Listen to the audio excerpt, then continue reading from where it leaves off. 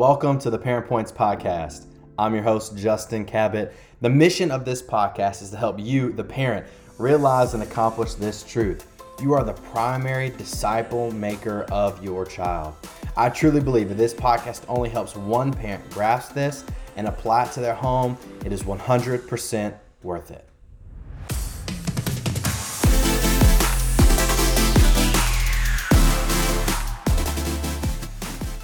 So this episode is part 2 of my conversation with Ben. If you have not went back and looked at the other episode and listened to it, please go do so. But he's a friend, podcaster, gamer, student ministry expert, if you will. He's the director of student ministry at Lifeway Christian Resources. And he and his team at Lifeway have come up with these 10 predictors for why students leave or stay the local church after high school. Now, the first episode covered 1 through 5. Now we're going to spend time covering 6 through 10. So make sure after you listen to this one, or even before you keep going, go back and listen to 1 through 5. But Ben, again, I'm so thankful that you are here. And we're just going to go ahead and jump right into these last 5 predictors. Number 6 is that church members appear to disapprove of those who didn't meet expectations regarding job, school, marriage, and so on. Now that list there seems those seem like big rocks in the life of a student, right? Marriage or job or school or when they're off to college. Like, speak to that. Now, is this I don't know if this is even a thing, but is this more of this is more of a church as a whole disproving, not necessarily church in the side, like the student ministry alone, right? That's correct. So it totally is we've referred in the last podcast we did about the judginess. Right. And this is the one that points to what people often think about when people leave the church is, it's because they were judgy or hypocritical or whatever. And that plays a factor. It's not one of the main factors of why people leave the church. But it is a factor in that, man, there was this expectation that the church had for me in terms of these major decisions and appeared to disapprove of those decisions that were made. And because of that, it was a feeling of almost being cast out of the church. And so if they're casting me out, then I'm just going to stay gone and I'm just going to go do my own thing over here. Yeah, I think too, with this, I think how does a parent help navigate that? This is a podcast for parents of 6th through 12th graders. What do you say to a parent? And Ben, what would you do as a parent, right? You have the pastor and the ministry hat as well as the parent hat. How would you handle your son or your daughter that I know that are in student ministry? How would you handle them maybe getting some of that disapproval from a church member to kind of help curb, it might be the wrong word, but to kind of help subside some of that tendency for, your student to be like, man, the church didn't really approve of this or any of that?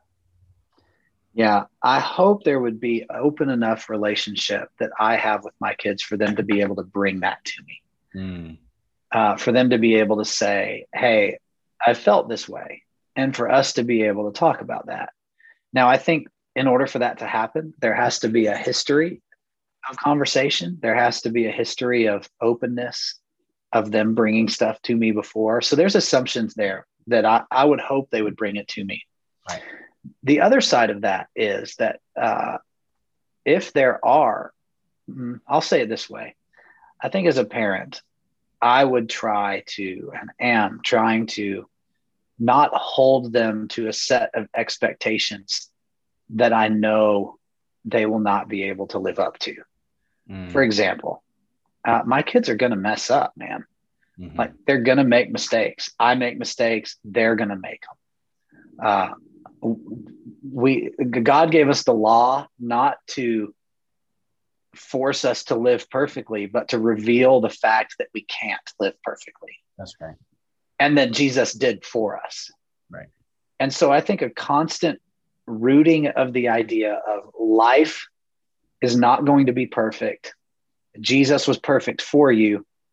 Live out of what he's already earned for you rather than trying to live to earn perfection. That general mindset, I think, attacks this judgmentalism.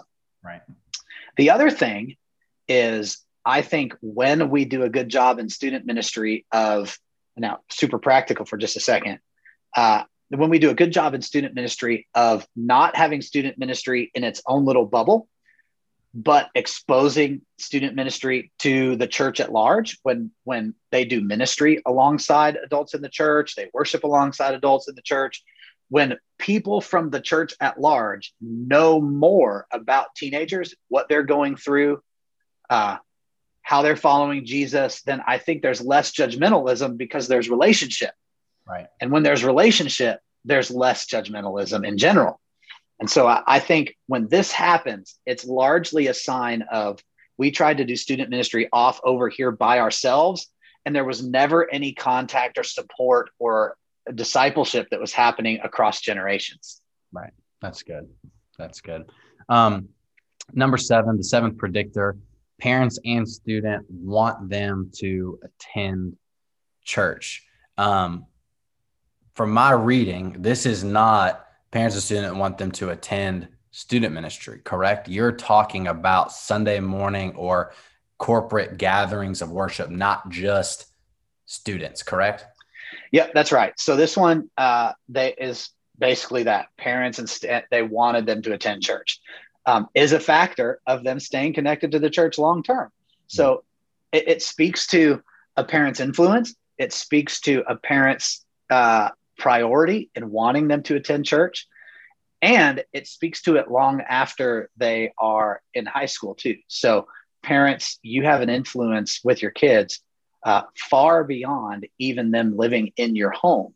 Right. The number one reason why, from this same research study, the number one reason why people came back to the church after they left is not because they had kids and a family of their own and decided to come back. It's because a parent wanted them to come back. Mm-hmm. So parents, your influence doesn't stop at age 18 when they leave your house or whatever that is.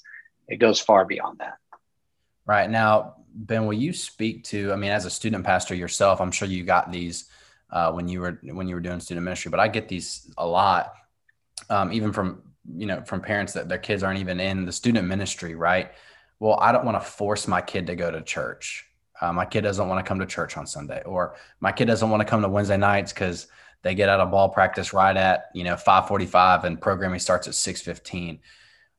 One, I'm not a parent of, I'm a parent of a little girl, but she's not in student ministry yet. Praise the Lord, right? Like, we got some time to get her prepped. But like, what is that as a parent? Like, maybe put your parent hat on for a second. Like, what do you do when this is a predictor of them staying engaged after high school to the local church in their college years, but you don't want to force them?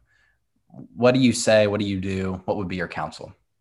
Man, this is a really good question. And if I could, I'm going to attach it to number 8 too. So we're talking about number 7, and number 8 is parents genuinely liking the church. And I think that goes along with what you're talking about in your question. So I'm not somebody that thinks in order for your kid to turn out okay, right? Like, in air quotes, turn out okay. Because there's a lot of parents that, like, man, I just hope they turn out okay. Like, that's the end goal. And if they do, we're good. I don't think that we have to have them in church every time the doors are open. Like, man, go on vacation and miss a Sunday. Right. Like, go teaching them that all that you need to do is be in the church every time the doors open is just another form of legalism that can hinder what we're trying to do. Instead, show church as a priority and something that you genuinely love to do and be a part of. Which means that you need to be connected to the church as a parent, not just an attender, not just a go and sit and get up and leave. But if it's something that you love, that you'll be engaged in it, that you'll be serving. And again, that doesn't have to be serving every week, but that you will move yourself to serve as a part of the church, that you'll be generous with your time and with your resources. with the church. And that when you talk about church, that you'll talk about it in ways that show you really like it. So you might go every time the doors are open and then get in the car and bash what the preacher said and talk about how it was boring, and talk about the song where the musician messed up and sang the wrong note, or talk about how the student pastor doesn't like your kid, or talk about how you wish groups were different. Like, you can be at church every time the doors are open and then get in the car and talk like that. And what your students see is, we're here all the time and they don't even like it. So why would I like it? So that goes back to your question. I'm not one that says we have to be in church every time the doors are open, but I am one that says we want to display an attitude that we love our church, right, and that we're going to be involved in our church. And sometimes we're going to miss church, but we love it. Right. And we're going to be here. And when we miss it, it's going to be for something. It's not just we slept in today. Right. And in addition to that, because, you mentioned practices specifically, that, man, we're going to go sweaty at the end of the day. If you have football practice until 6 and starts at 6:15, then we're going to go sweaty, and that's okay. I'm going to have deodorant and the change clothes for you in the car, and you can wear it out. Right. And if there's a game or something, then we can use that opportunity, perhaps even down the road. If you're going to be gone at a tournament on a weekend and you're going to miss church, cool. What could you do in that environment to point people to Jesus? Hey, team or coach, can I do a short devotional on Sunday before the games start? And that's a way that student ministries can partner with parents too. Like, if you knew you're going to have X student at a volleyball tournament or whatever, then equipping that student to be able to have a 5-minute devotional time with her team before, then that's an awesome way to start new ministry and give that student an opportunity to lead and be an influence. Now, again, that could be down the road. It could be later on, but just using it as an example of, man, if you miss church and you're doing something like that, cool. How can we point people to Jesus in the middle of that moment? That's good. That's really, really good. Predictor number 9, the father attending church. Now I'm kind of thinking through this. I have one little girl, one on the way, and I'm trying to, obviously I'm a pastor, so technically paid to be at church, right? But like, why is it, like, in the last guest that we had, we talked about with Adam about how the husband and wife have different roles in the church. I mean, in the home, but equal value. Different roles, equal value. What would you say to that, even as it applies to this predictor of a father being the one that is attending church? Why do you think it carries a little bit more weight? Yeah, man, there's just this one I think is really difficult, because you're going to have people in church. Maybe, I don't know your church situation entirely, but you might have single moms in your church. There might be some that listen to this that are like, man, as a single mom, how in the world, I don't have this option. Right. And so my statement to that is that, man, that there's the grace of Christ in that situation that I think can specifically minister to and pastor in a way that a father or a student pastor couldn't. I think praying a prayer that the Lord would establish male mentors in the life of that person, maybe another person in the family or whatever, is a great prayer to pray. I think there is something that has been ingrained in us, and you mentioned it off the top of this one, that the influence of a father, yes, they're equal value, certainly, and all of those things, but there is something ingrained with us that's special about the influence of a dad, specifically when it comes to spiritual leadership. And I think that's what this points to, is that they were looking for dad to attend church and love it and be involved and it to be a priority in their life. And again, I know there are a lot of situations where that's not possible, and God's grace is so big that we can't contain it or predict how it will fill in gaps in our own lives. But from the research, they were looking for the spiritual influence of dad quite a bit here. Number 9. Man, it's a big deal.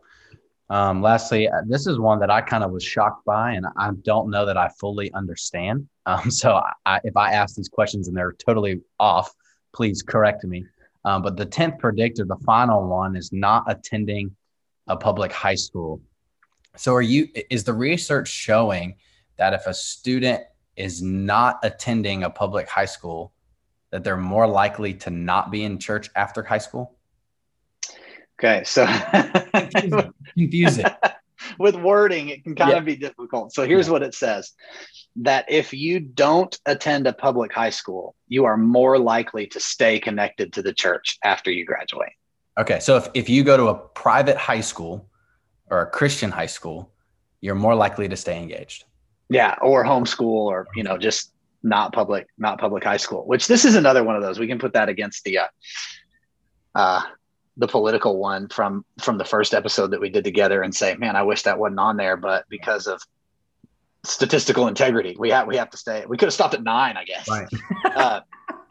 But I think it's an important factor to consider. My kids are in public school. They're going to continue to be in public school.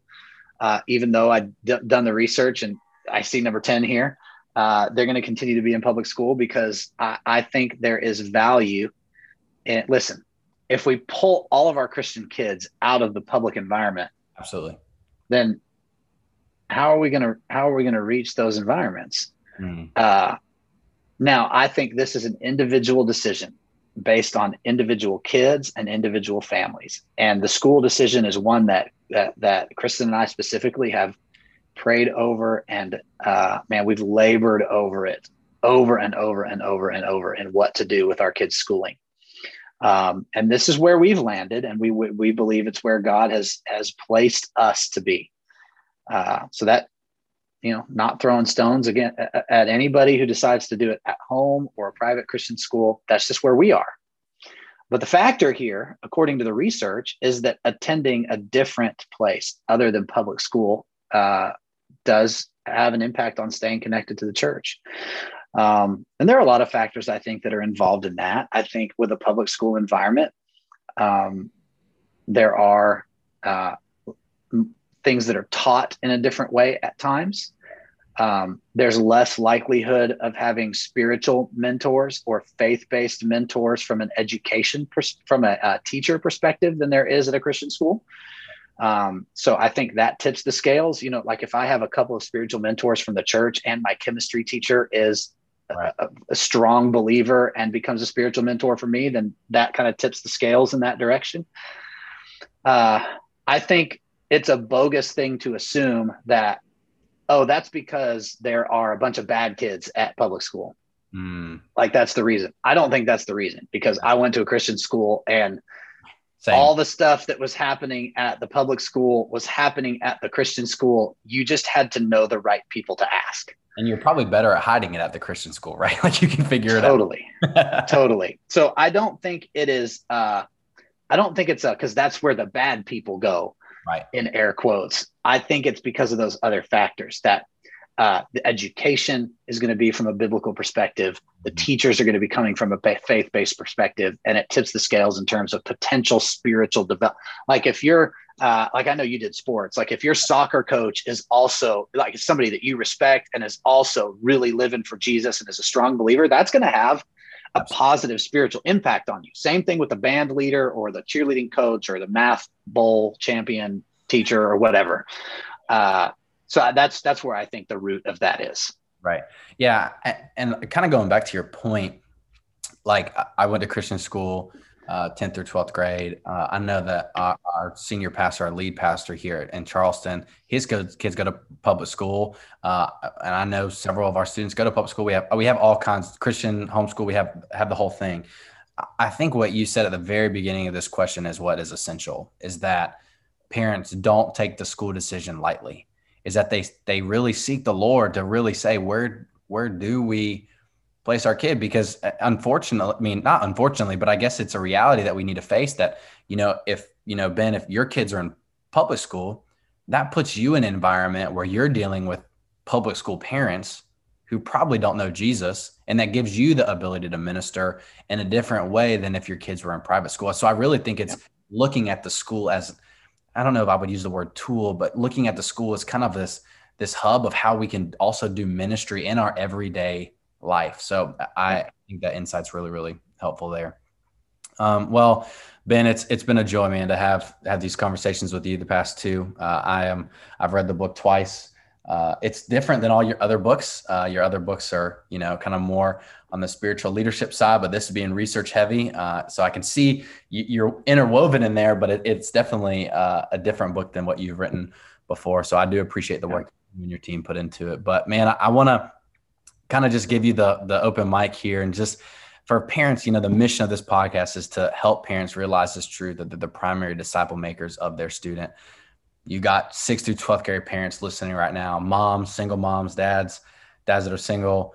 We probably got grandparents. I know we have grandparents listening that the parents are not involved, but they're really engaged in the student's life. What do you say to those parents that are doing the best that they can to disciple their kid the right way in the name of Jesus? Yeah, man, it's hard. I think we can all just recognize that and normalize that this is not an easy thing. It's a very, very difficult thing. And yet at the same time, something we're called to do, something you can do in the power of the Holy Spirit. So parent, man, I'm with you in this. There are difficult days and there are days that are less difficult. It's always a challenge. And what our kids need from us is not perfection. It's realness. It's how we follow Jesus in our lives every step of the way.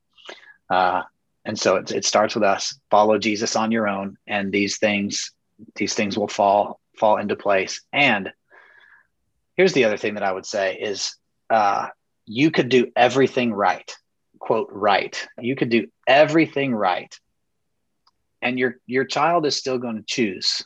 That's right. Your child. So success or failure, parent, is not up to you. You could do everything, quote, right, and they could still choose to go their own way.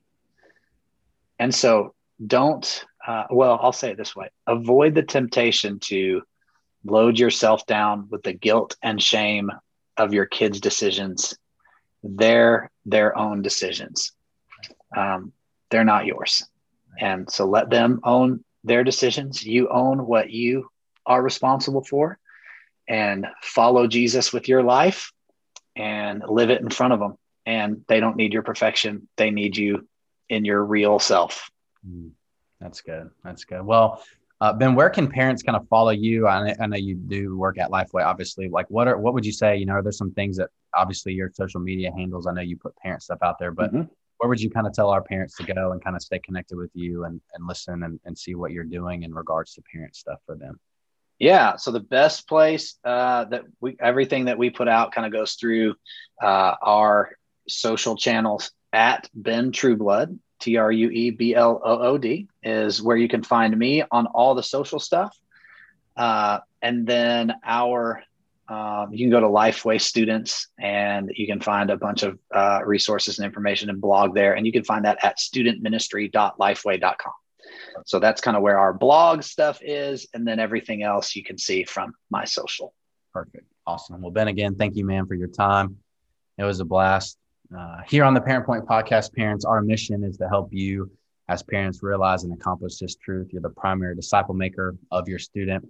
I hope the past 2 episodes with Ben have encouraged you and equipped you to just spend some time with your student and disciple them well, not to perfection, but as Ben said, in realness.